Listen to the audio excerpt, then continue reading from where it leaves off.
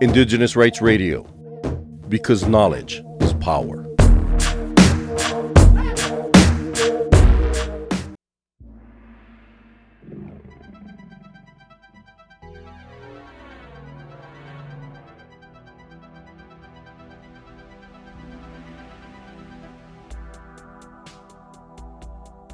Sound and Soil is a live, collaborative and experimental performance that took place in Nababeep, South Africa.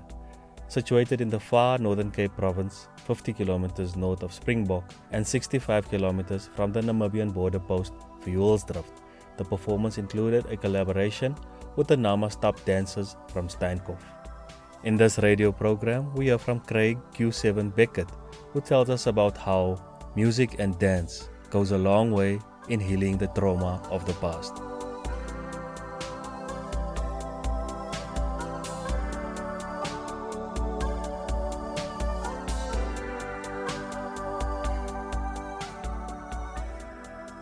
Good morning, Shaldon. Good morning, Culture Survival. My name is Craig Q7 Beckett. I'm a San person, an individual coming from the San clans. I'm currently in South Africa, Durban, after traveling a month and a half of the northern, eastern and western parts of our provinces.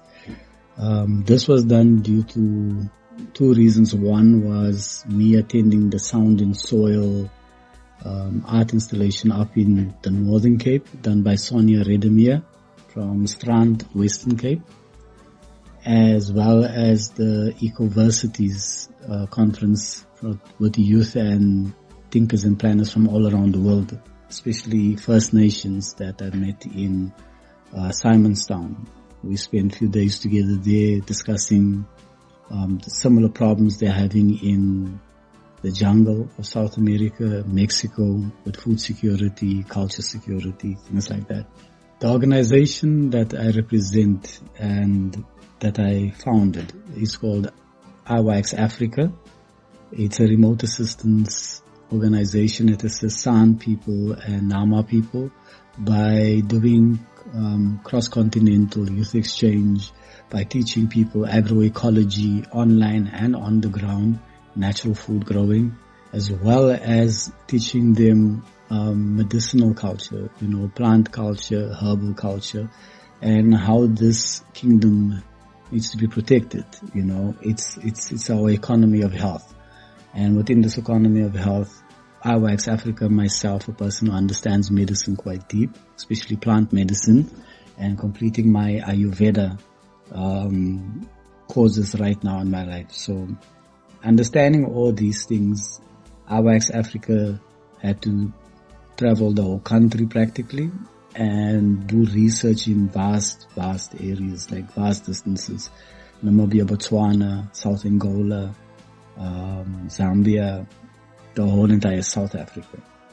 So IYX Africa does this youth developments, attending to trying to build a gallery for indigenous people in certain places, or a school, or to set up workshops in sustainable youth development. And right now we are doing Native Child of the World, which is a camping project, and online and on the ground, where people in Ecuador and Mexico and Kenya will have a chance to see youth from the desert and actually partake with them. This project is called Native Child of the World, and I think it rolls out by October. Much more about that later. The recent event, Sound and Soil, was a remarkable experience, I must say, where I saw a diverse group of people come together to understand Nama and San culture. The Sound and Soul project respected the indigenous and the native with high respect, I must say.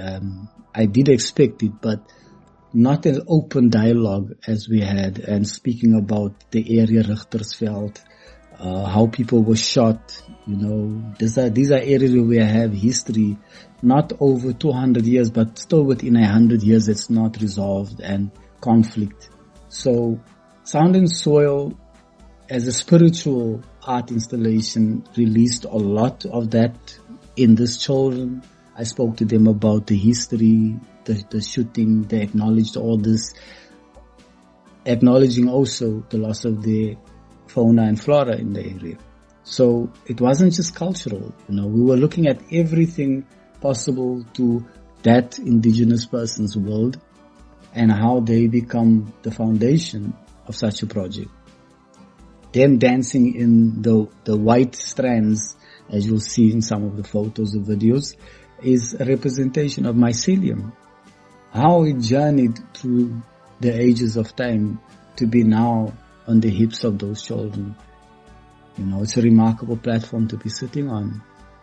And as a Nama tradition, that mycelium came through genocide, through rape, through mass rape, not just rape, through female suicides, a hell of a larger amount of female suicides comes from them coming out of concentration camp into slave camps in South Africa, coming into human hunting, how they were shot, how their people were killed by what we can't talk much about as well, because you have players in this game currently politically active as well as, posing as leaders in our countries. So it becomes a traumatic event where you can't even ask for the truth to be told. So these children learn how to use the Nama Stap dance, if I may say so, to expose this thing. This surface level of the mycelium, this mushroom that the mycelium is given birth to, is their trauma. And, to reverse it and understand how much better it could be understood and how much better the future could be if these children understands their history and also others, not just the Nama and the San youth, but a diverse group of other youth as well. And that's how Sound and Soil started inspiring me, when I saw what we are actually going to be doing with the Nama Stap Dancers. And thanks to Dina is a wonderful person. She's Dina Christian. She's the leader of the Nama Stap Dancers. She lives in Steinkopf. She practically gives herself to voluntary work with a lot of people concerning Nama activism or youth development. She's found in Kimberley on an annual basis doing talks, shows and things like that and trying to revive the Nama culture. She also was found on Nama Radio. I think it's called NFM. And Dina is somebody that I'm going to be working with very closely in the future with the same group of Stap dancers that will be camping with us for the first time. Yeah, so that's Sound and Soil and how it even gave birth to the relationship with me and Dina, taking the children even further by us planning to do bush camps. And this bush camps, these Nama Stap dancers that we're dancing now with a few other youth will be partaking in a cross-continental conversation with South Americans, Mexicans, Kenyans, Sri Lankans, Indians, and to see what solutions we can come out of. Sound and Soil might have ended, but I don't see me as a leader and as a humanitarian and as an indigenous leader that my work is done.